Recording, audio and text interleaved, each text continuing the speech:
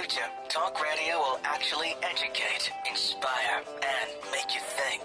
The future is now. Topics and music that affect your life from Universal Broadcasting Network. Tune in at ubnradio.com. She's passionate about telling stories of amazing women who are rocking the world and empowering women to live, love, and thrive. Here's your host, Catherine Gray. Hi, and welcome to Live, Love, Thrive Women's Empowerment Hour today. As you know, we're brought to you by 360karma.com. We actually just launched our new site, so be sure to visit. And next week, we are going to have on award-winning director, Cello Alvarez Staley. She is amazing. She just did a documentary called... what is the name of it? Just remembered. Sands of Silence, and it's very important. It's about speaking out about sexual violence against women. So you won't want to miss that next week. We also are going to have the president of Galat Communications, Eden Galat. She's going to talk about crisis PR. Boy, it's a good time for that, isn't it? So, with that being said, if you want to follow us on YouTube, you'll get our programs every week automatically, or you could also follow us on your favorite podcast network, whether it is iHeart, iTunes, Spreaker. You can follow Live, Love, Thrive on any of those. So thanks for tuning in today. We have an incredible show. We are going to later in the show speak with Rabbi Lori Shapiro, who is with the Open Temple in Venice, California. Going to be a great conversation, so stay tuned for that. But first up, we have best-selling author, world-renowned speaker, and relationship expert, who doesn't need that, Lisa Steadman. Please welcome Lisa. Hi. Thank you so much, and congratulations on your website launch. Oh, thank you. Anybody who's launched a website knows the labor of love that is. A lot of labor. Yeah, a lot of labor. Yeah. And thanks to my great team, Dana and Carlos over at Wicked Bionic. Nice. They're amazing. And my wonderful assistants at Perfect Assistant, they are Roz and Shannon are amazing. Yes. So I mean, it does take a village to launch a great website. It takes a village for any of us to Yeah. do anything anymore. I So know. I love the people that I've spoken to on your team, and just the people I've met today, your makeup artist and Roz. I You know, have a my great UBN team here Yeah. at Universal Broadcasting, they're amazing too. We've got Kurt on the board Yeah. and Tony that runs this place, and like you said, my amazing makeup artist, Michelle Brown, who I love. So yeah, it does, and it's so nice to surround yourself with just talented, positive energy people. I love that. And Melissa Lilly, my marketing person, and the list goes on of the village it takes. But I am grateful. I am it's grateful. so great. And I imagine with all that you're doing, you must have an incredible team around you as well. I do. I say teamwork makes the dream work. Yeah. And the only way to make the dream work is to have those supportive players on your team, because we do so much. We do so We're much. multi-passionate. Yeah. Yep. We're writing, we're speaking, Yeah. we're projecting our voice and sharing it and sharing other people. Yeah. And the only way to do that successfully is to have support, because we're supporting so many people. Absolutely. Yeah. And I wanted to mention that we actually met at some good friends, Kathy Painter and Kat Curry-Williams' Yes. event, which is called Women with a Purpose. Yes. And that's where we met, which was wonderful. It was amazing, and I know Yeah. you've had some of the speakers on your show. I have. It was I mean, so great. It was I such loved a great that. conference, wasn't it? Yeah. And I'm actually teaming up with them on some upcoming events, and of course have the Live, Love, Thrive conference in November, which is similar. Again, it's like-minded women coming together Yes. to lift each other up. We're in a time where this revolution is about women helping women like never before.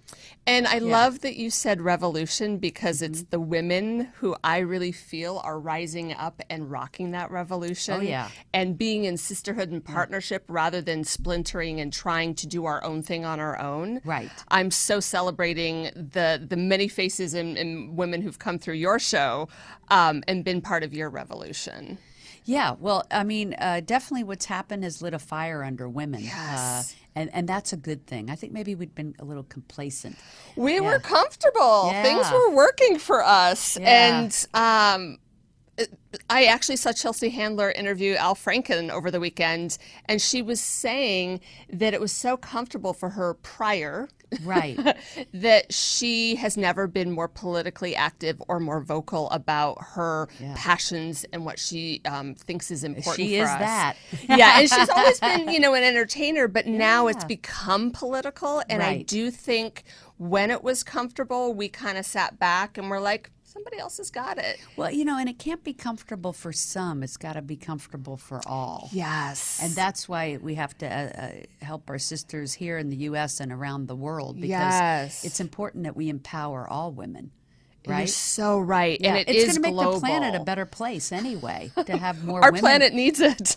Yes, to have more women at decision-making table is going to make the world a better place. So and true. it does need it. It absolutely does need it. Yeah. Whether it comes to peace or environment or whatever, the future for the kids, it's important to have the women's or the mother's perspective yes, at the table. the feminine Mother Earth. perspective. Yeah. Yes. Sure. Yeah. So you are doing incredible work to help people have good relationships. That's my intention. Yeah, who doesn't want that? I know I am very fortunate and grateful that I have a great relationship, and I want that for everybody. Me too. And I love that that's the work you're doing, because people need the books you're writing. Yes. They need to hear the speaking that you're doing. Take the workshops you're doing. If they're not in a great relationship, And even if they are. because anybody can be. Yes. Yeah. This is what's so important, is the work doesn't end when you meet True, it never your ends. perfectly Yeah. imperfect partner. Yeah. It actually begins, because then there's two perfectly imperfect people who are wonderful together. It's how you grow together that Yes. really defines that journey. And that doesn't mean there's no work. Like, my husband will be the first person to say, people who say marriage is hard are getting it wrong. And I'm like, it's not that it's hard, but you got to admit there's work and there's participation. Yeah. And I think that getting right with you is the first step in that journey. I heard a cute thing when they interviewed Tom Hanks. I was on some red carpet and they were interviewing him about his marriage, because it's one of the longest admired standing their in marriage, Hollywood. yes. Right. Of course. So we all wanted to hear what he had to say. And he said, it's not hard, but it's not easy. Yes. And I thought that was a great explanation. It's so true, because life will throw you curveballs. Life is messy. Yeah. Schedules, kids, money. Right. Well, you might have curveballs. I don't have any, but Lucky you. You need to write a book about the curveball-free life. there you go. There's a book. I like wish, that. I wish. So what was the first book that you wrote, and why? Yes, my first book was It's a Breakup, Not a Breakdown. And I want like to be that. Thank you. I needed it, so I wrote it. Because so many people do break up and do break down, right? Yes, So and that was what I had seen for myself. I had been talking to hundreds and thousands of women and men online before there were blogs, and what I consistently heard was, this is the end, and my feeling was always, this is the beginning. Right. This is the beginning. And I yeah. wanted to show people, so when people say, I just went through a divorce or a breakup, I always say, congratulations. Yeah. And it can throw people, because they're like, nobody's ever said that to me. And I'm like, well, exactly. And this is the gift you've been given. Does it mean you have loss? Yes. Right. Does it mean they're shortcutting the grief process? No. Does it mean that your future is still amazing? Absolutely. Right. Right. Yeah. So instead of it being a finish, it's a new start. It is, and it's an opportunity to learn more about yourself Yep. and to take the things from your past relationships that you genuinely loved and say, I would like that again without the ... Right. So whether the without is the money problems or the lack of communication or, whatever the issues were, you can have the beautiful things again with somebody new without the baggage when you get clear about what worked and what didn't and how you participated. Well, let me ask you this, because I think our listeners might enjoy this part of the conversation of your advice, and that is, my partner always says you should have 3 lists. One, it says, this is what I absolutely must have in a person. Yes. Absolutely. And then there's the other side of it that's, this is what I absolutely cannot have. Yes. Drug addiction, Yes, whatever. totally And agree. then there's that middle one that this is what I would like. This would be nice, but it's not a must. Yeah. And I think people forget that middle list. And they're so set in their ways. I want a person that looks like this and acts tall, like drives this. And does this. Yeah. And they don't realize it might not come in the exact package that they envisioned. But if they get everything that they need, that's a blessing. Some of what they want and all of what they don't want, well, that's pretty good. Yes. Yeah. So I would say that final list that you talked about, because I love the 3 lists, rip that list up. Make it because it's important for you. Yeah. But that third list, rip it up because there will be things that you and will which get. one is that? The one that's like, I would like, but it's okay. Like everybody needs their requirements. Like I can't be with a drug user. I can't be with someone who's financially messy. Right. I can't be with someone who's cruel. Right. You know, those are things I can, but some negotiables for me are, what you do for a living or some of those other things. Right. But that list that says they have to be this tall, drive this kind of car, have this in the bank, bring me flowers every Friday or whatever it is, that to me is the list that you make because it's fun and playful, but then rip it up. And the list that I recommend making is how do I want to feel every day in this relationship? I love that. Yeah. And so it's, I want to feel supported. I want to feel loved. I want to feel heard. I want to feel appreciated. I want to feel understood. Right. So don't be in a box with what the package looks like. The package will never, I mean, maybe you'll get the movie star, maybe you'll get Brad Pitt, but, even Brad Pitt, we can see has some issues. Yeah. Let's be real about how you want that person to make you feel. Right. I had written a story when I was writing my breakup blog in the beginning about some of my pet peeves, and one was a guy who couldn't spell because I'm a writer. Yeah. Well, my husband's a horrible speller. Thank God for spell check. Yeah. But I knew how I wanted love to feel at that point. I got really clear that I'd been attracting love that didn't feel good because I thought that was the deal. You know what? That's a great example you just gave. Because I think there are people that would say, somebody that can't spell, I can't be with that. And that's ridiculous. It's like, do they make you feel loved? Do they make you feel happy? That's more important than anything. And this is why the feeling list is so important. And it's not just a list you put on paper. I recommend that once you've made that list on paper, you then start to speak it out loud every day. Right. So that it's a vibration that you're living in. Love, and not I want love to feel, but love is amazing. Yeah. Love appreciates me. Love understands me. And I have a funny aside about the spelling thing. My niece, who my husband and I have on the weekends, is 6. She's learning how to read. So whenever we're somewhere and we're waiting, we play hangman. Now she's still learning how to spell. My husband has no excuses. So we were playing hangman one day, and I was playing with 2 people who don't know how to spell. And as a word nerd, I was like, I love you guys so much right now. Like, you guys really can't play hangman, but that's okay. That's funny. It was still a fun experience, as long and I as felt you could so find loved. the humor in it. Oh, it was great. Yeah. They say you don't remember even what people say. You remember how they make you feel. Yes. And so that's what you're saying. Everything is how you make someone feel. I often tell my friends that are out there looking for somebody that it's like going to the grocery store without a list. You pick up things you don't need. Right? And those could be some costly mistakes. Exactly. You always pick up the things you don't need.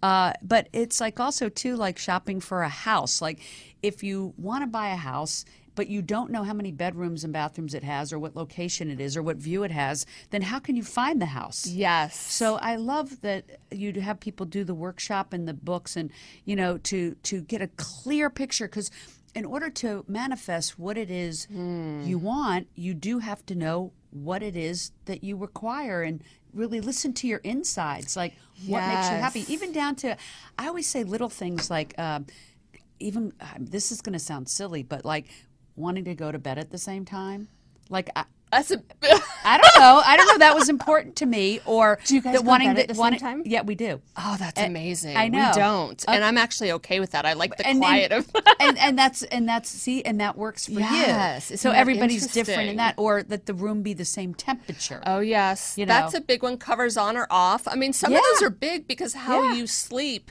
can affect how you feel during the day. Right. And back to the house, I think that's such a great analogy. When I bought my condo, it wasn't in my first choice area, but I walked in and I was like, this feels like home. That is so true. When people go to look to rent or buy a place, it actually is a feeling you get like, oh, I'm home. Yes, and even now when I go visit my tenants, because I now rent it out, I'm like, it still feels like home. I'm so happy it's your home, but it feels, isn't that amazing? Yeah, it's a feeling. Yeah. You have to feel at home and feel at home with the person that you're with. Yes, and this is what I think where I think so many people get it wrong, because we have gotten often accustomed to the challenge and the hard and the difficult, that we don't often give ourselves permission that it can be. We're allowed to feel comfortable with somebody. We're allowed to feel safe and secure. And our relationship, we're allowed to have a relationship where we can be the best version of ourselves. Right. It doesn't have to be another way. And let me ask you about this. Since you're the expert, I want to give my listeners some great advice. But this is advice my mom gave me, okay? Yes, this is free. I love this. But she didn't give me much advice about relationships except one thing, and it actually was such a golden nugget for me. Ooh. And that was the most important thing is compatibility. And I mean, I don't know if you even adhere to this, but I do. I think if two people are compatible, it can mean so many different things. I'm so curious. Absolutely. So where do you feel like the compatibility is most important? Just that we like to do the same things, that we enjoy the same activities. Yeah. I think that's important. That is a big deal. And people will say, oh, well, then you find someone else who likes to do it. And that may very well be, but I like having that compatibility with my partner. Yes. You know, if you both like to dance. Yes. Like I like to dance. I've been in a relationship where the other person didn't like to dance. And then you end up not doing something that you love. Yeah. I love to travel. And my last boyfriend was a great one. Super tall and would complain about airplane seats. Yeah. And I thought, this isn't fun. Yeah. And now I'm with a man who loves to travel, who, like, our favorite thing to do is get into a new city and wander. That's just what I mean. Together, because you're compatible. Yes. I will tell you the advice my mother gave me that was not so great. I Please still do. remember this. I can't wait to hear and it. It's a cautionary tale. So I remember in theaters when I was a child, she took me to see the movie Grease. Yeah. And if you remember at the end of the movie, Sandy changed for Danny. Yeah. We stood up and started walking out of the theater, and my mother said in real life he'd change for her. Oh. How do you think that messed with this little mind for, a good 20 years of dating? I was like, I can change him. I can change him. I can change him. I learned I couldn't.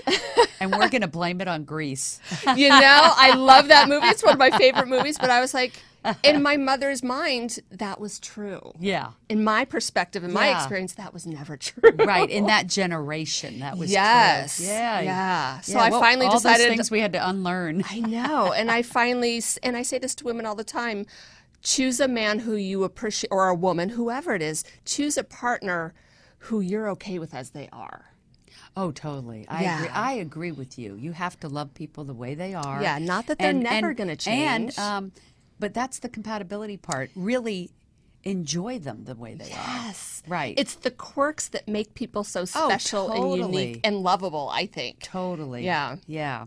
Not that we have any quirks. But. No, none at all. Well, I find it interesting. You actually grew up in Montana, right? But traveled all over the world. Yes. Yeah. I don't do snow, so being born in Montana was very unfortunate. But I was fortunate that my parents were international teachers, and so we lived all over the world. And I don't know how else on a teacher's salary a family of 4 could see the world. So I am so grateful for that experience. And you went to Australia and Saudi Arabia. Wow. Yeah, we went everywhere. We specifically lived in Australia and Saudi Arabia, but we were fortunate that when we were in Saudi Arabia, the company my parents worked for would pay us to leave the country in the summer because they knew Americans with nothing to do might get in trouble in a very strict country. Right. And so we were able to really plot our own course. Right. And I think that's what they're going to wherever. start doing, paying people to leave the country. It sounds like it. I might volunteer for that. Yeah, exactly. Sign me up. Sign me up. So you traveled the world. How did that impact who you are today? I think it's always fascinating because a lot of people have not traveled internationally. It really is so a important. Great opportunity for you to see other cultures and experience them. How does that? What does that experience bring to the table for you to, in your relationship expert speaking and training? It's a blessing. The interesting thing is, after we did all of that traveling, we ended up back in Montana, and you can't go from homogenous to multicultural to homogenous. It was such a mind melt, like mind F, excuse me. Yes. And I realized that I needed other culture. So in my work with people around the world, I have clients all over the world. I literally thought when I was trying to meet my husband, or when I was looking for somebody who was going to be my partner, I was like, will he speak English? Because I love culture. Culture is so important to me. Yeah, me too. That's why I'm a city girl. Yes. Yeah. Because you can mix. have that blend. And we live in Los Angeles, which is such a multicultural city. Love it. So it affected me both personally and professionally. I want to be surrounded by culture, and I want people to embrace and understand each other's cultures. Right. So it opened your mind and your heart It up. And, did. made you a different person. I don't know who I'd be, and I'm so glad I'm this version. With all those experiences you had, what does it bring to the table when you're helping people with relationships? Compassion. Oh, that's a big one. It's huge. We're all raised with a certain set of ideals and beliefs and stories. And some of those stories need to be rewritten. Right. But it's not to take away from those cultural ideologies that are really valuable to you. Right. So when I'm talking to women or men and talking about what's really important to them, it's important to address the cultural aspects and say, if you meet someone who's another religion, let's say, or another race or ethnicity, how will that affect how you feel about your relationship? How will that affect your family?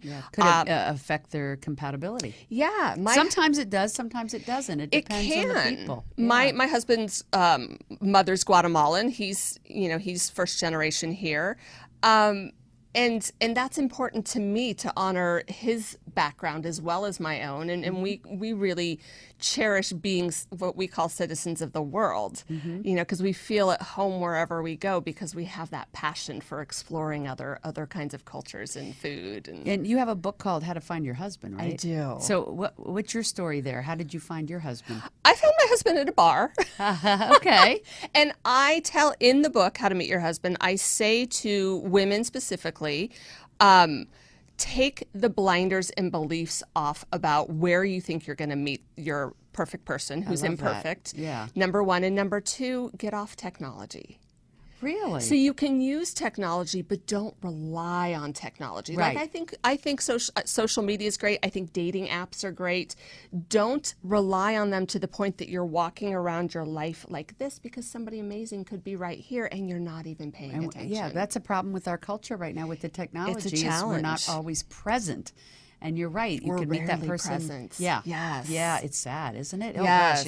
Oh gosh, the culture's changed so much just in our lifetime in the last amazing. 10 years, really. Yes. I know we do have to unplug and connect and look in each other's eyes. Nothing replaces this. We can go on Facebook and catch up with people, but nothing replaces the energy exchange, the face-to-face, the smile to smile. So I'm a big believer in use those dating apps, use those things.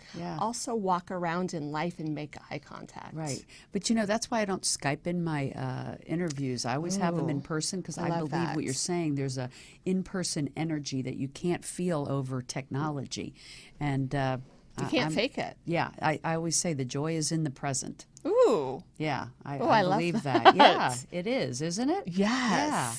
And so the more present we would be, the more happy we'll be. And the happier we are, the more likely we are to be a magnet to that right person that's for us. Like attracts like, and that includes our energy. Yeah. At LisaSteadman.com, people can find your books and your workshops. Books, workshops, blogs, social media, all of it. So if someone is wanting to get into a healthy relationship, they could reach out to you and connect to get into your program, to figure out what they're doing wrong, what they're doing right, and how they can actually manifest that ideal partner. Yeah, and I love what you said, because we are doing so much right. So I always want to point people into the positive first, because yes, there are things we can change. Let's really celebrate what's working. Right. You know, let's celebrate the parts and pieces of you that are already fully expressed and really genuinely open and available, and then let's work on those other pieces. Isn't it always interesting that sometimes the most successful people are the ones that struggled the most with the relationship part of their life? It's interesting, and I don't know what that is, and I'm sure that's a whole another Oprah. I'm sure that's a whole nother show, but I don't know if there's any simple explanation for that. But well, my sense is that we would much rather learn and follow and be inspired by someone who's been through the fire and knows what it's like to be burned than someone who sits on the sidelines and goes, that might be hot.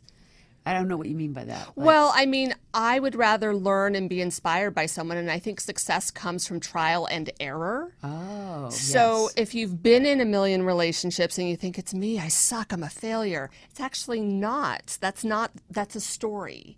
So what if we change the story to you got in it, you got messy, you got dirty, and you got burned, and now we're rising from the ashes, and what did you learn?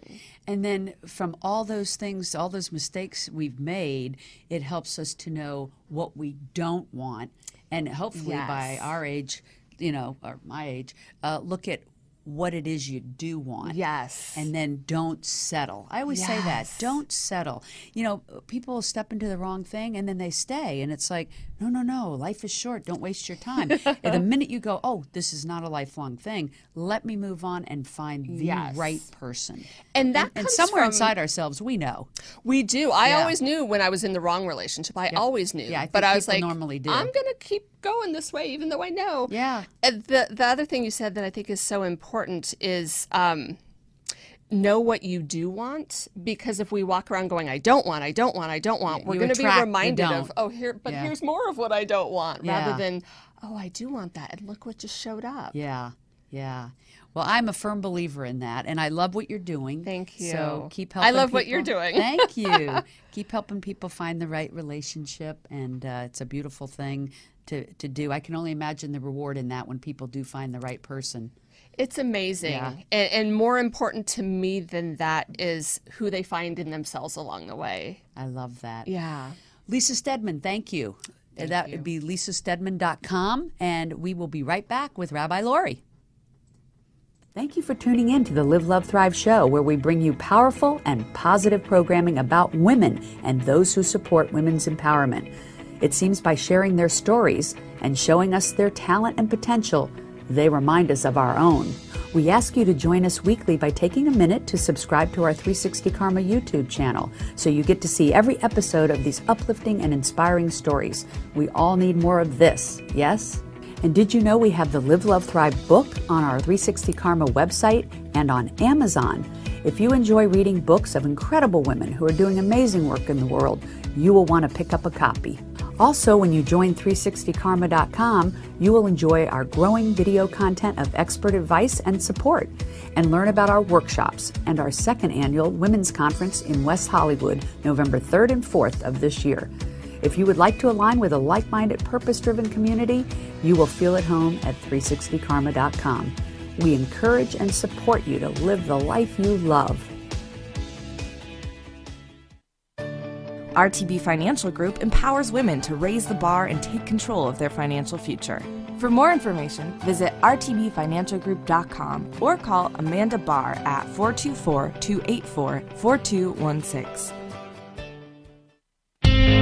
The Live, Love, Thrive program is brought to you in part by Honda of downtown Los Angeles, supporting the equality and empowerment of women. And we are back with Rabbi Lori Shapiro. Hello, Lori. Hi, Catherine. How you doing? Really great. Great. I want to mention that you have a place called the Open Temple in Venice, California, which is a very hip area here in Los Angeles. And your place is a very hip place to worship, right? It's out there. Yeah. For the Jewishly curious and those who love us. What I find so interesting is you were telling me in your background that, you come from a family where it was like an a multicultural background. I'd say interfaith. Interfaith, yeah. The greater ancestral Yeah, constellation. Jewish and Catholic, was it? Catholic, Lutheran. Right, in your grandparents. And so because of that, there wasn't a lot of Jewish tradition. So so that right there is very odd that you became a rabbi, right? Right? Yeah, perhaps. So how did you discover your Jewish, your attraction to wanting to be a rabbi and to study the Jewish faith, since you came from a family that really didn't practice it? I think that's really the story of 21st century Jews, because we're at a time where so many of us come from miscegenation, intermarriage, lack of affiliation, and so it comes from me, from growing up in this incredibly Jewish town, where like Shabbat passed by the door every Friday night waiting for me to join her. And I would see people walking. I was in the 5 towns of Long Island.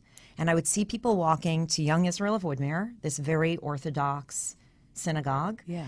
And even if it was a blizzard, they'd walk to shul. Wow. And we had no ritual in our lives whatsoever. So you were witnessing it. I was just weren't witnessing participating in it. And we had nothing. Right. So did you ask your parents, if we're Jewish and these people are practicing this, how come we don't? I mean, were you curious kid? No. And ironically, I did go to Hebrew school. Full disclosure, I went to Hebrew school 1 year because my carpool did. And after a year, I said I want to take TAP. And that's what I did instead, because that's what the education was kind of seen as, like it was an after-school activity. So there was never any fluidity. And when I was of the bar mitzvah year, I would go to all these bar and bat mitzvahs, and I would remember I would stay in the bathroom, and I would like kind of wait for whatever was happening in there to end. Yeah. And I had no interest. And the irony now is I say, there used to be nothing Jewish about me except my nose. And today I say there's everything Jewish about me except my nose, because I had a little. That's funny. And so the transformation really came about, I think, in its earliest incarnation. When I was 12, I picked up a book in sustained silent reading in 7th grade. Wow. And I never knew the significance of it, except today as a 45-year-old woman. Yeah. I read The Chosen.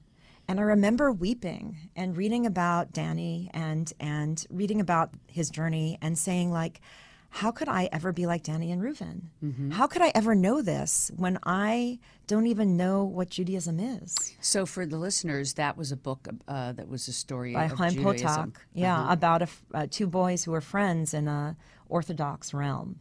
And so I remember there was a longing, but that didn't revisit me for another 10 years. When after college, in my teen years, I lived in India for a bit, so I was kind of touched by a spiritual awakening through the things I experienced there. So, but as a kid, you were an actor and a dancer. Yes. So I knew of ritual through theater. Yeah. Now, that was in New York that you did the acting? Yeah. And singing, too? And singing. And singing, dancing? Yes. Yeah, okay. The whole thing. Yeah.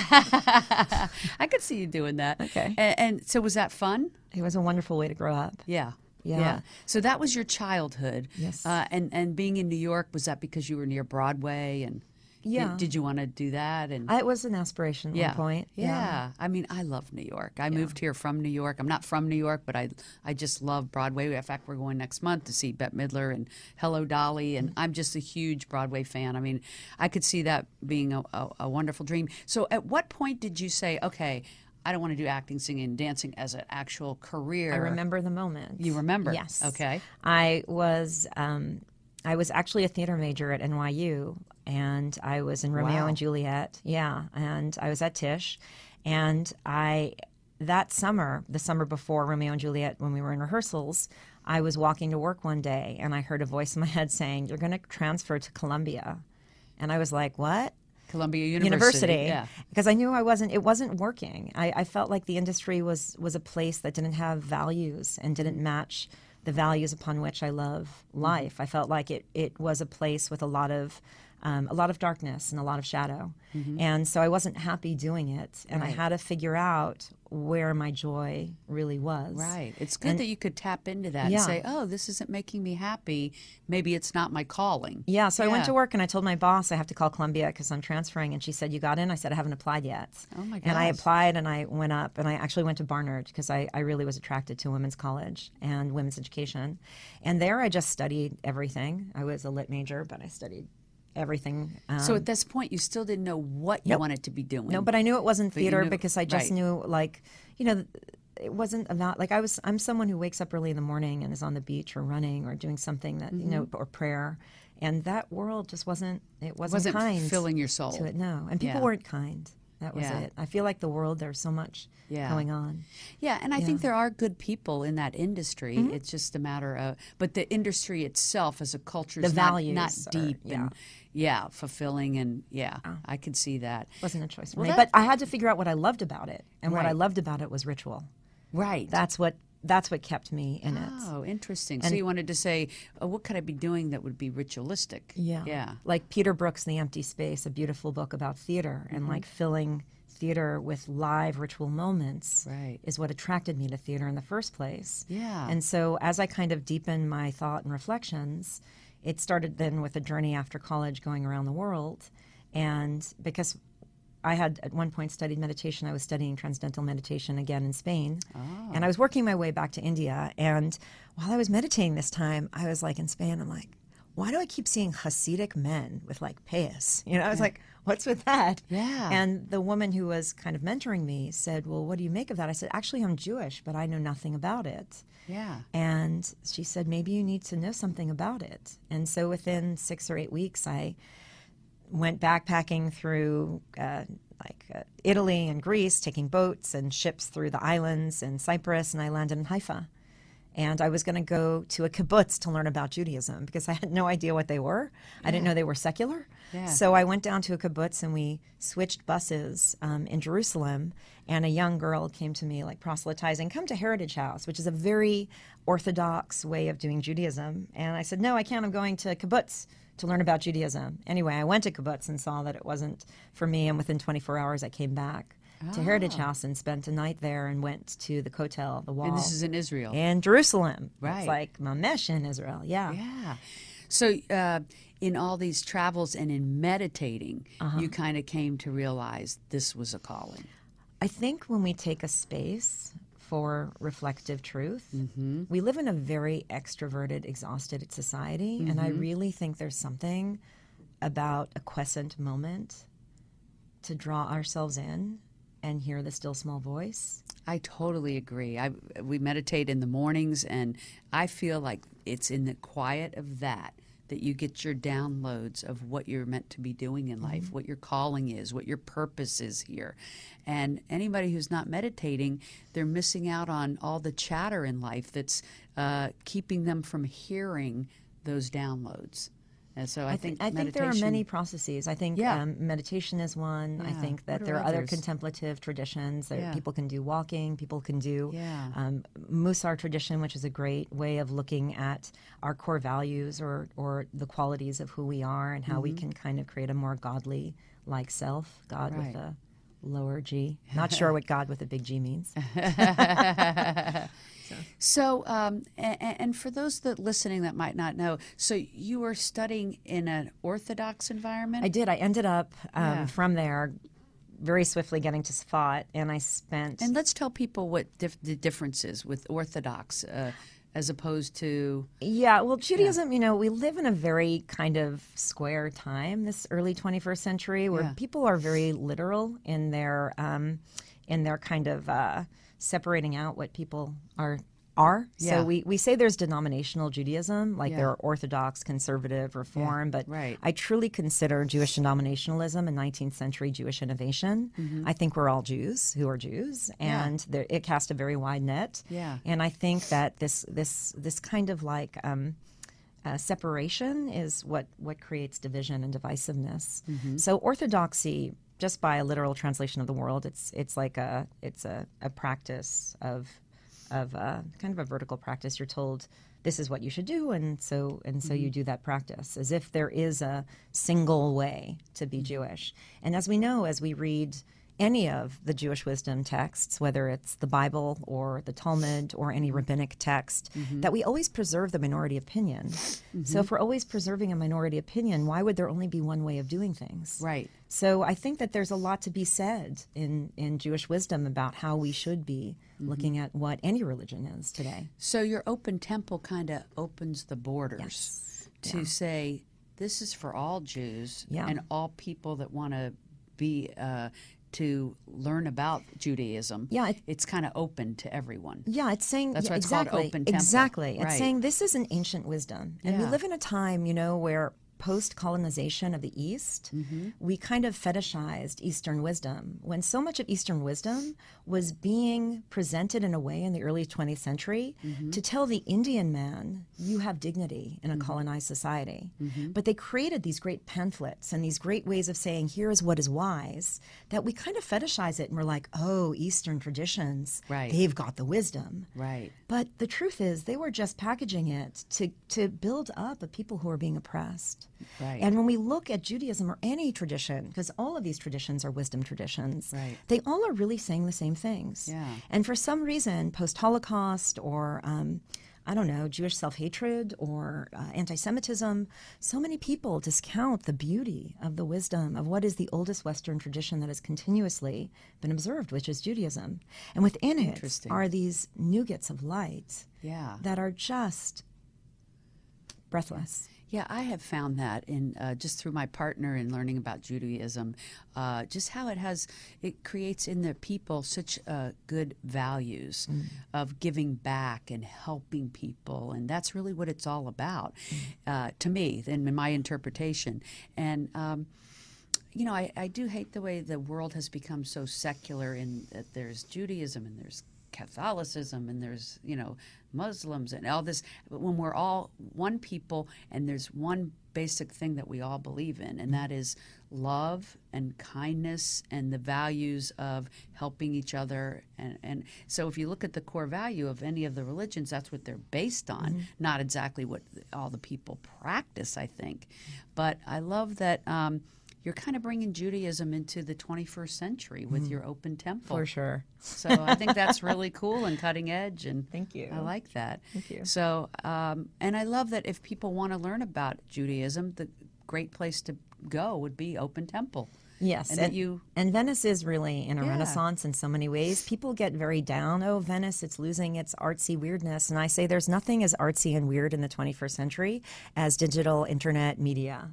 That's really out there. And so all of these young digital artists are coming out, whether they're creating an app, whether they're creating a startup. And to me, the energy and the creativity around these young people is just stunning.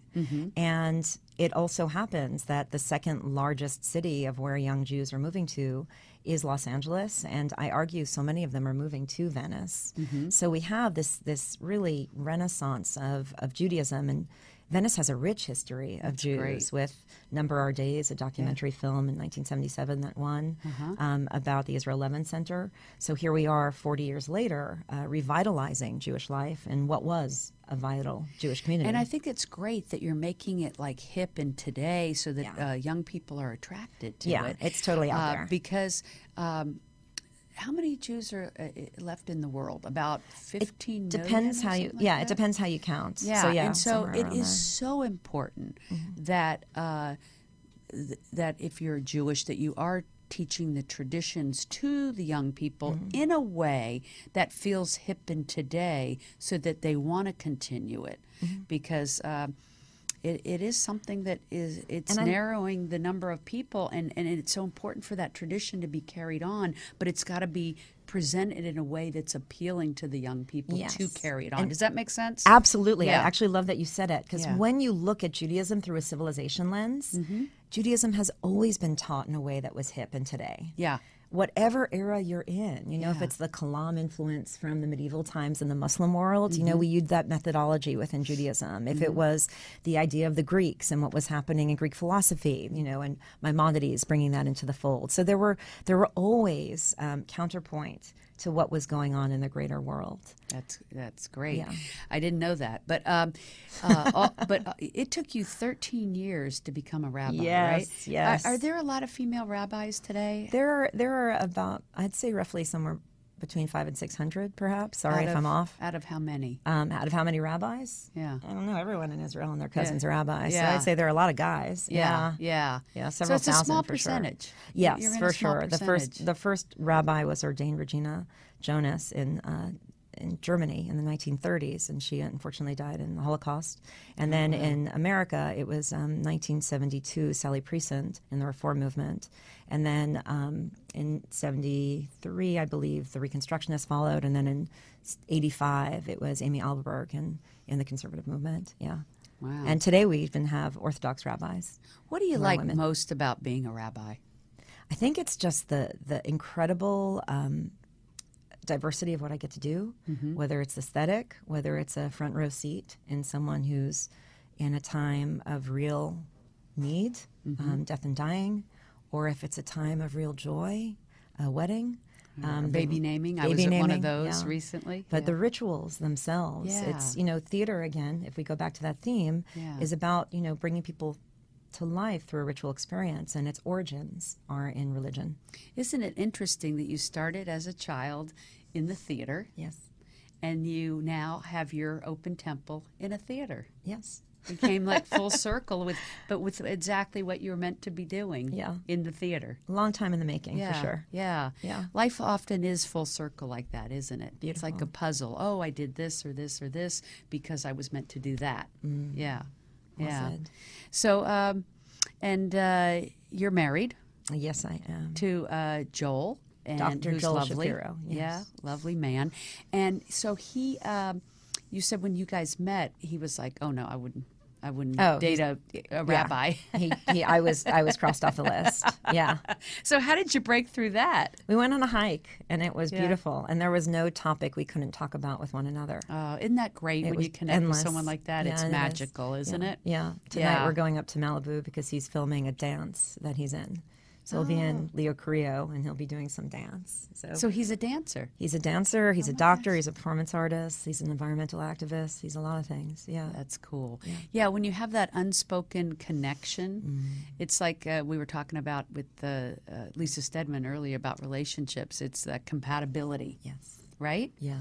And when somebody used to tell me, when you know, you know. Mm-hmm. And I didn't really know what that meant for the longest time. I would date people. I just knew that they weren't forever, But then when I finally met that person, it was like, oh, now I understand what they mean. When you know, you know.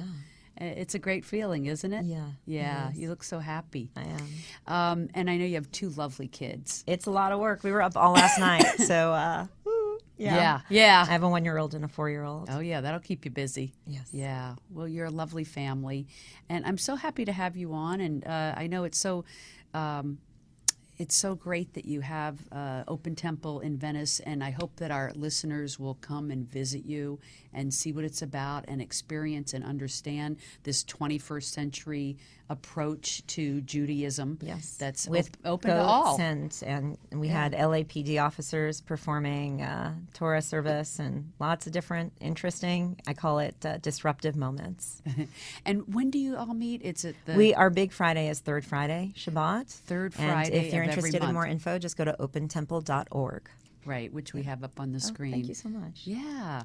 Well, I look forward to attending myself. Fantastic. And I know I've been to some of your rituals, and I just loved what you did. It was very special, and I love this particular religion, like I said, because I believe it is all about giving back and loving and generosity. If I had to pick one word, that's what I would say about it: generosity. Yeah, of spirit and of The self. Hebrew word I would say Yeah. is not quite generosity, but it is a generous word. It's chesed, which is loving kindness. Hesed. But a loving oh, you said that well. Yeah. So it's a loving kindness that just keeps generating itself from generation to generation. I love that. Yeah. Well, that's a beautiful way for us to end the show. Thank you. Thank you for being Thank here. you for having me. This is nice. And we will be back next week, and same time, Wednesdays here at UBN. Thank you for tuning in. Hugs and happiness.